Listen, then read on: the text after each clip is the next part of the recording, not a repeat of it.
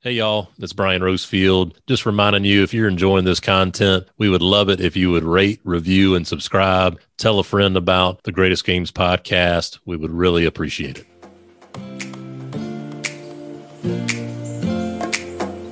Hello and welcome to the Greatest Games podcast, brought to you by 816 Basketball. I'm one of your hosts, Brian Rosefield, and I'm joined by my co-host, Chris de Blasio. Thank you, Brian. Pleasure to be here again on the Greatest Games podcast. A chance for us to catch up with basketball coaches from around the country and have them tell us about their greatest game. Once again, it can be their time as an assistant coach, a head coach, a volunteer, a guy just tossing out the basketballs, just whatever game they consider to be their greatest game. Sorry, I couldn't keep it in on that one. You know, it's just your creativity knows no bounds. Chris de Blasio knows no bounds. But I tell you, at episode 60, we jumped across the river in the Columbia, South Carolina area, and we're doing it again from Ridgeview, the northeast side of Columbia. We are now going back across the river to Irmo High School, Dutch Fork High School's head coach, Bret Jones. Welcome to the Greatest Games podcast. Appreciate you coming on the show. Yeah, thanks for having me. I'm looking forward to it. I listen to y'all's podcast, and I enjoy hearing it. Like I was telling you earlier, I enjoy, especially during these times, just hearing anything basketball. So it's been great hearing the local coaches. So I'm glad to be on. Thanks for having me. Awesome. Now, Brian, I could give you – do you want a layup today, Brian? I'll give you a layup today. There are no layups with me, Brett. And if you know, this is the trivia question coming. Let me go ahead and miss it, and we'll get started. What Gamecock football great, and I use great in quotation marks, graduated from Dutch Fork High School, quarterback Gamecock football great? Quarterback Gamecock. Oh, come on. This is a bunny. I know it. This is a bunny. There are no bunnies for me, Chris de Blasio. I'm a high school athletic director that does not know much about high school sports. Is that possible? Should I say what professional golf player graduated from Dutch Fork High School? Well, that would be DJ. Now that's too easy. Now that's a bunny. But go ahead, give me your quote unquote bunny. Coach Jones, who is it? What famed Gamecock? Eric Kimmery. Eric Kimmery. Yeah, there you go. Fade. I was going to say that next. Fade. I can throw the fade. Eric Kimmery. There you go. Wasn't his dad the football coach there for a long time, Brett? That's right. He was. He was the first football coach at Dutch Fork, if I remember correctly. I wasn't there then, but yeah, he was the first football coach. Mm-hmm. Yes. The DJ one I thought would be too easy for you, Brian. I couldn't. Well, I mean, listen, I know what I know, and I don't know what I don't know. But I know Eric Kimmery can throw the fade. I know that. That's right. That is proven. There's videotaped evidence of that. And Eric Kimmery, a terrific high school coach in a different sport, but a very successful high school football coach down there in the Midlands. He's done really well. Yes, he has. Coach, why don't you take us through your resume as a coach and a basketball player and how you got to where you are today? Okay, I'm a little older than some of your guys. I've been doing it for a while now.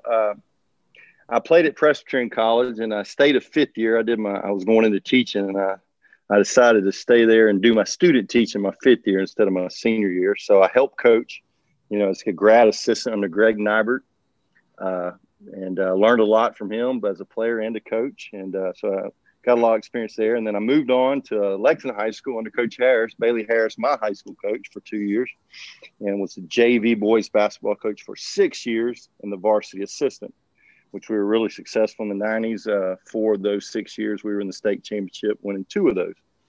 And then the White Knoll came open, which was in the district, and it was kind of known that I was going to be the head coach there. So I moved over there in 2000, and I was the head coach there for 14 years. I actually took a year off from coaching, got a little burned out. So I moved on. I moved to River Bluff, and Ben Lee wanted me to be his assistant coach. So I was assistant for Ben Lee for 2 years. And also I became the girls coach at River Bluff for 1 year. David Bennett did some good recruiting, the ex-football coach from Coastal Carolina. And he was my next door neighbor. And so I was the girls coach. We had a great time there at River Bluff for 1 year with the girls. And then I'm now the Dutch Fork. I moved over with Coach Knotts to Dutch Fork, and this is my 4th year at Dutch Fork High School as the boys head coach. Coach, I'm not going to put you on a spot. I've got a 2-part question. The first part of the question you can choose to skip. Assure you that. But the second part of the question, I would love to hear your thoughts. But just keying in on that part of just getting burned out. I talk to my coaches all the time about taking care of themselves, and I've learned the value of taking care of myself. And I'll be honest with you, the last couple of days at work have been pretty busy as we're getting ready for high school football and my volleyball, and I'm worn flat out. And so I'm saying this to myself as much as anybody else, but I'd love to hear your thoughts about taking care of yourself. But the first part of that question, like I said, if you want to skip it, just tell us more about what led you to take that break.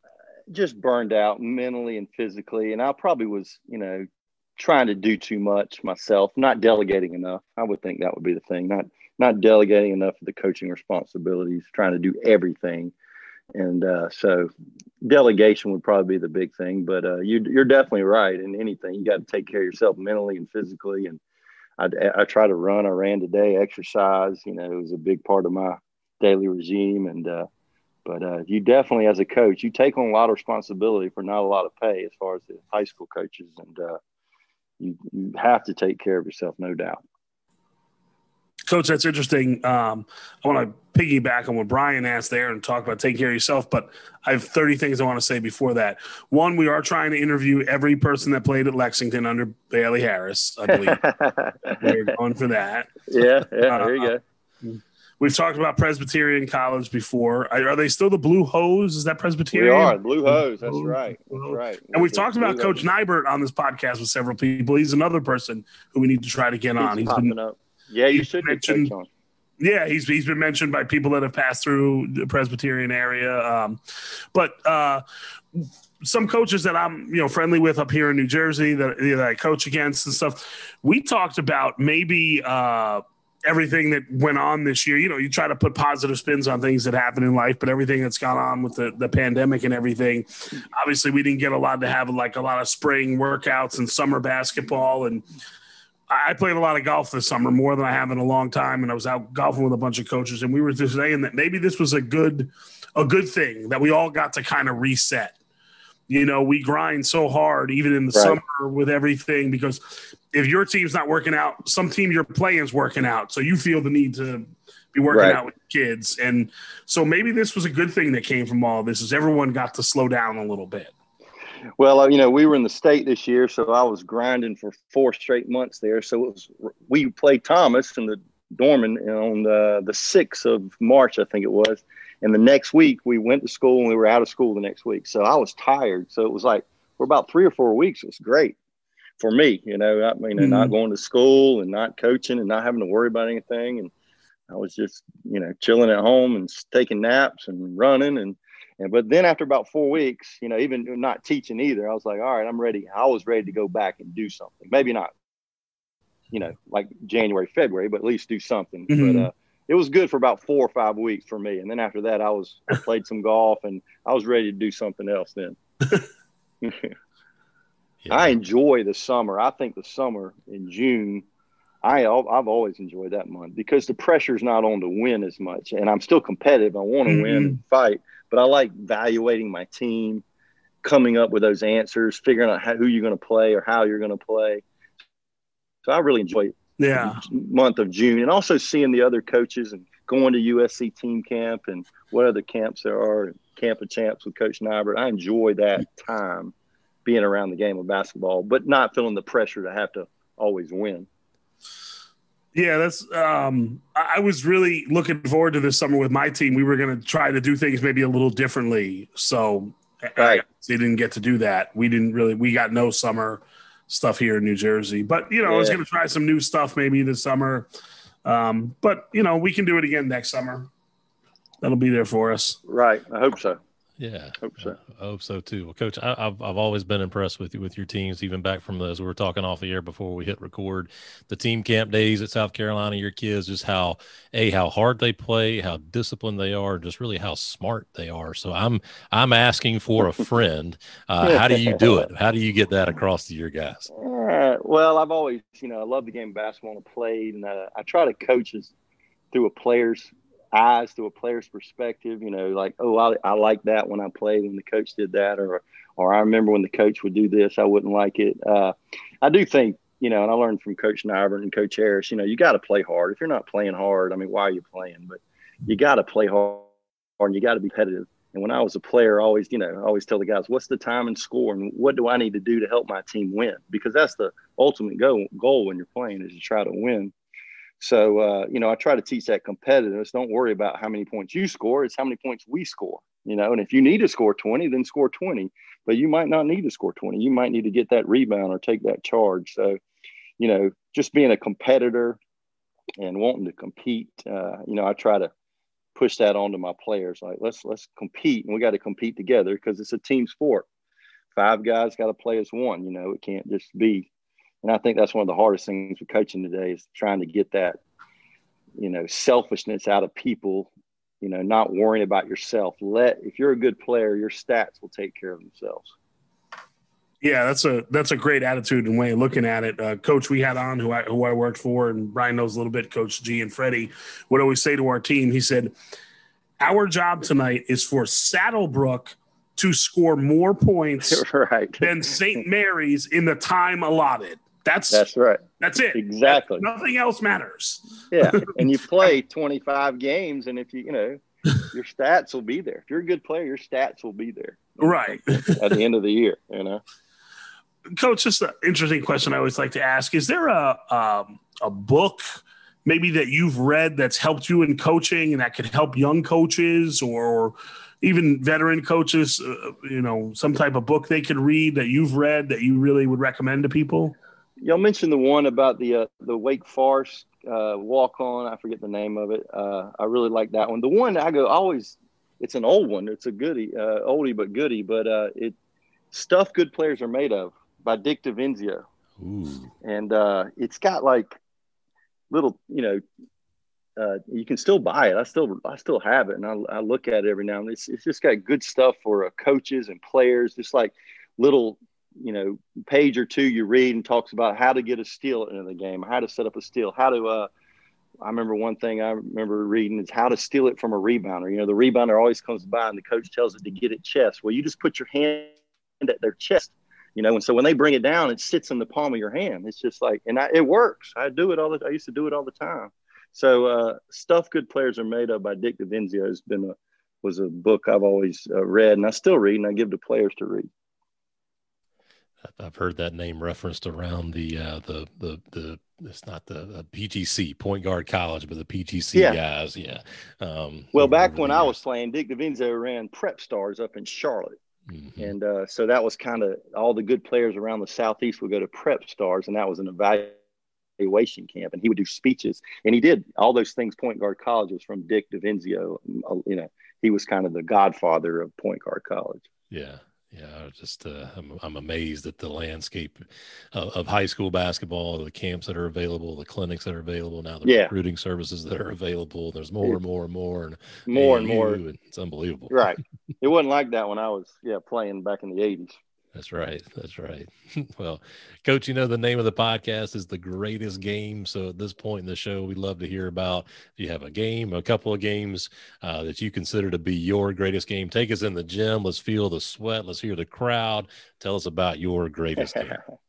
Well, there's a couple games. I guess one would be at Dutch Fork. They hadn't beaten Irmo in 10 years. And when I got there, everybody's like, you got to beat Irmo. You got to beat Irmo. I was like, well, when's the last time? It's like 07 or something. I was like, really? Like, at least in 07. I'm like, okay, well, Tim obviously is a great coach. Irmo's a great program. But, I got to make these kids think we can win. And it is tough to beat Irmo. But we beat Irmo, and I won't go to the game. There's another game. We beat Irmo the first time we played them at Irmo. And you would have thought, we were in that locker. Those kids were celebrating. They were throwing water everywhere, and it just meant so much to the community to beat Irmo. People were crying. Parents were just so happy. They rushed to court. I was like, whoa, we beat them, but this is not, state championship, region championship, or anything like that. But anyway, so that was a cool moment. But the best game, and we happened not to win. I was at White Knoll. It was 2005. It was the first playoff game. We won the region. We were the number 1 seed. We played Burns in the first round. They were the 4th seed, and they had to come to White Knoll. And that week of practice, that game was on a Wednesday, and I remember vividly. On Monday, my 2 guard comes down and he's sick, and he can't play, or his dad's not going to let him play on Wednesday night. He's got an upper respiratory infection, and the doctor says he can't play. So that was bad. In practice on Monday, my best player, I decided to go with a 4-minute scrimmage at the end of the game. Just go hard. We're going to go hard, real quick, just to make sure y'all got it. We're ready to go. He comes down and twists his ankle bad. He's averaging 18 points and 12 rebounds. He ended up being the Division II All-American, John Thompson. So I'm like, oh, my God, why am I scrimmaging? What an idiot. Well, Wednesday it comes. He rehabs for 48 hours. He's able to play anyway. So that was good. The other kid doesn't show up. We play Burns, and they take a 26-12 lead or something like that first half, and we come back right before half and cut it to 3 or 4. They have a kid by the name of Freddie Brown. I think he played football at Carolina. Pretty good player. Mm-hmm. Yeah. And we had won the region that year. We were really good. We were 20-5 at that time. They actually, Bret, excuse me to interrupt you. He was talked about maybe playing basketball and football. I want to say he came to a couple practices his freshman year basketball season. I believe so. Yeah. Good player, probably better football player, but good high school player. Mm-hmm. And but the game was back and forth in third quarter, fourth quarter, and we didn't have a big bench, without a starter. So I think I played 6 players. Well, we ended up going to overtime. And then we went to a second overtime, a third overtime. It was ended up being 4 overtimes. But in the third overtime, we're up 2. I'm still, bring back good memories, but bad memories. We're on the free throw line. We're up 1 on the free throw line. My player hits the first free throw. It's like 7 seconds left. I call a timeout because I wanted to make sure we had the matchups. I remember I told my assistant, hey, look who the players are, the numbers, make sure you write them down, because we were a matchup team, but I was going to go man here to make sure they didn't hit a 3, because I was thinking he was going to hit the next one. So I call a timeout. We go in the huddle. We match up. We miss. Freddie Brown gets the rebound. I got my best player on Freddie Brown. He pulls up from 17 and nails it to tie the game. So we go into a 4th overtime. So it's it's just a great game. It's back and forth. And in the 4th overtime, we end up losing by 1. But I had so many people after the game talk about what a great high school basketball game. It was worth the price of admission. But it still hurts to this day because it was the first playoff game for White Knoll ever. We had 2 really good players. One was, like I said, Division II All-American, ended up playing at Florida Southern, John Thompson. And then Stevie Evans, who was a really good high school player, ended up playing at Spartanburg Methodist in Coker. And so we had some good players, but they were so nervous. First playoff game. I think if we would have gotten over that, we could have really done some damage in the playoffs. But the nerves got to us a little bit, especially in the first half, and we weren't able to keep our composure to win that game. But it was a great high school game, 4 overtimes. I've never been in a 4 overtime game, but it was a lot of fun. Coach, I'm kind of a smart ass, so you don't know me very ask well. Why I called a timeout? Yeah, well, let's talk about we scrimmaged at the end of practice and hurt our player. Yeah, and we froze our own shooter in the 3rd overtime. Yep. I shouldn't have. I mean, looking back on it, I was a young coach, and that was like my 4th year in. I was, again, worried about matchups. I said, we're just going to mess this up. We're not going to have our matchups. Somebody's going to come open. And I said, I'm going to call this time. Because we had a 2-point, we're up 2. And I was just worried about those matchups. I should not have done that, and I wouldn't do that today. What was your other question? Oh, no, I just said you talked about scrimmaging at the end of practice. Well, it was just like, we're going to go hard real quick. I want to make sure we're going hard and we got the intensity that we need. And sure enough, bam, he comes down. But luckily he played and he had a great game. So I wasn't, and I think if our other guard would have played, our starting 2 guard, we probably would have come away with the W. But it was a great high school game, 4 overtimes. Was the game at Burns? No, it was at home. We were the region champs. Oh, wow. Burns played great. And they were good. Burns played well. This was before Lane Fowler. I forget the coach's name, but this was right before Lane Fowler was there. Did you feel pressure? You said first playoff game in school history, only 4 or 5 years. Oh, yeah. Like, was there a lot of pressure just outside and in the school? And not the school, but from myself, I was a part of championship programs at Lexington, being in the state championship 4 years, and I was a young coach. I wanted to prove myself, and so I was putting a lot of pressure on myself. I do think the kids were a little nervous. Some of them at the beginning put a little pressure on themselves to win that, because we hadn't had success at the school. And the school was brand new. And, that was one thing. Starting a brand new school was tough. So, great game. Excited that, I think too much pressure. There was a lot of pressure on everybody. Yes, I agree with that. We talked about it a couple episodes ago about just young coaches. In this case, you're a brand new school. We've opened the school here, establishing the program. You're a young coach yourself. Just the value of, and I know it hurts, and I'm not trying to rip open old wounds or anything like that. I appreciate you talking honestly and openly about it. But what an amazing learning experience to be able to just learn from it, move on as a young coach. And just, as I was telling a coach the other day that works at Ridgeview, a young coach, it's like, you're going to make mistakes. You're going to do stuff, especially in year one. No doubt. You're going to look back at you and say, why did I do that? And just, right. And it's okay. And it's all okay. It's just a part of learning and growing. Yeah. It's part of learning. Yeah. It's high school sports where, it should be it's meant to be fun. And you're trying to teach kids and reward kids. And those kids are on that team, man. It's, I still talk to a lot of those kids, and they're, they come to games. They come to, to Dutch Fork games. They've come to my old, White Knoll games. So it's, those kids now, that was 05. They're 15 years. So they're 33, 34 years old now. Mm-hmm. But it's always good to reminisce about games like that and the season we had and winning a region championship and, seeing those guys being great young adults and having kids and those things. That's what's great about coaching.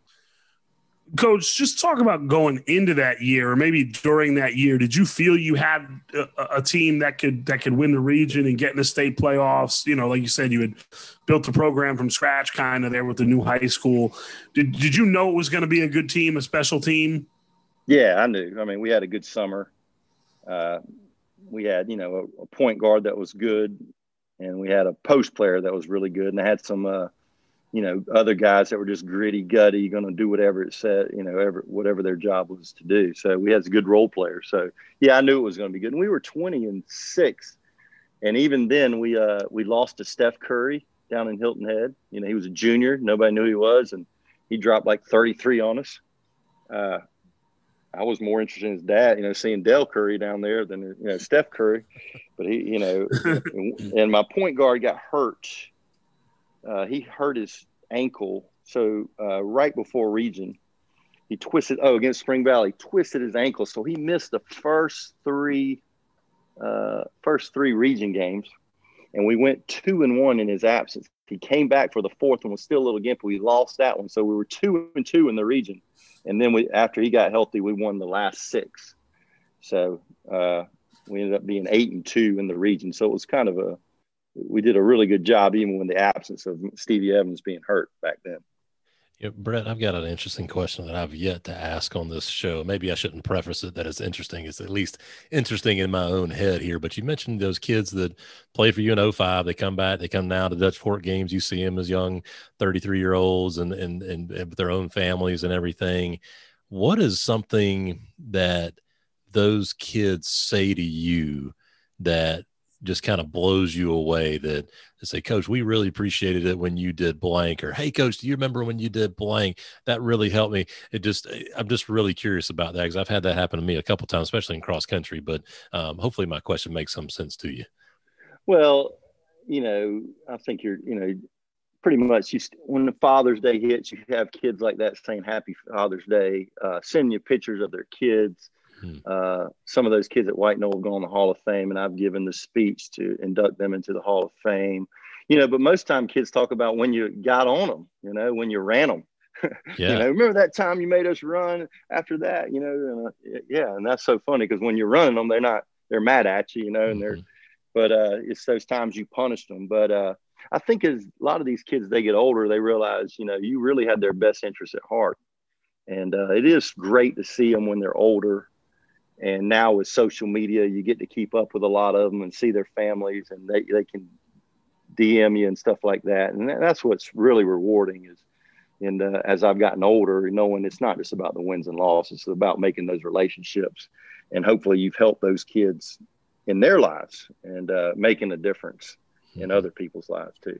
I'm continually blown away when kids show up. There's two things they say. One is, you remember, Coach, when you did so-and-so, and I really appreciate you being that hard on me. I'm like, what in the world? But then I almost cringe sometimes when kids say, hey, Coach, do you remember that time when you, and they start that story. I'm like, oh no, what did I do as a young coach? Make them run for like an hour and a half straight or something, and trash cans on the baseline. Oh my God. Yeah.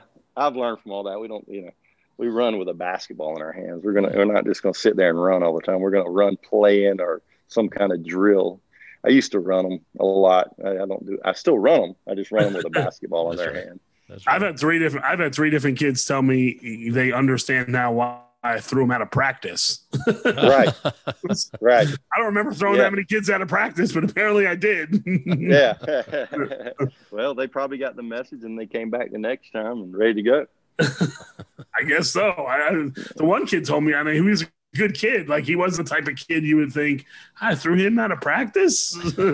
Yeah, that's fun. I've never thrown a kid out of practice. Kids have left practice because they're mad or because you got on them too much. I've never thrown a kid out of practice. My college coach used to throw people out of practice. But I've thrown teams out of practice as well. Okay. I've thrown the whole team. That's pretty good. Get out of here. There you go. Coach, it's a little bit along Brian's question that we're just talking about here, but we'd like to end on a fun question here. If I ask kids that played for you on that 2005 team at White Knoll, and I ask kids that played for you this year at Dutch Fork to tell me what's the one thing Coach Jones says over and over again, what would that thing be? Probably be comfortable being uncomfortable. Be comfortable being uncomfortable. When you're in an uncomfortable situation, be comfortable. And I probably learned that from my college coach. It's okay to be uncomfortable, and same as a coach. It's okay to be uncomfortable. Be comfortable in that situation. I like that. That's a unique one. That's not one we've had before, Brian. That's not really be uncomfortable. I like that. Be comfortable being uncomfortable. That's right. Comfortable being uncomfortable. That's a lot of comfortable in one sentence. That's right. That's too much for you. Chris, this may be uncomfortable for you, but I would love to make you uncomfortable by going through every episode and making a list of your answers to that final question there. Can you do that? I want you to be uncomfortable. Be comfortably uncomfortable. I can do it. Okay. All right. Great. Thank you. I'll take that as an agreement. But anyway, we'll come to that. We'll talk about in Brian, post-production. As a great man once said, you can make your mouth say anything. That's right. That's right. the great Rick Duckett, if those that are wondering. Episode 34, you referenced Coach Duckett a lot. Duckett. That's right. I remember him. Yep. That's right. One of the all-time Carolina guys, right? That's right. Well, Coach Jones, this has been super entertaining. I can't thank you enough for coming on the show. We appreciate you joining us here on The Greatest Games. Hey, thanks for having me. Thanks for doing this for the all the basketball guys out there. We're going to keep it going, and we'll just keep cranking them out here, whether we're in quarantine or not. But let's go ahead and put a button on this episode for my co-host, Chris de Blasio. I'm Brian Rosefield, and thank you for listening to this episode of The Greatest Games.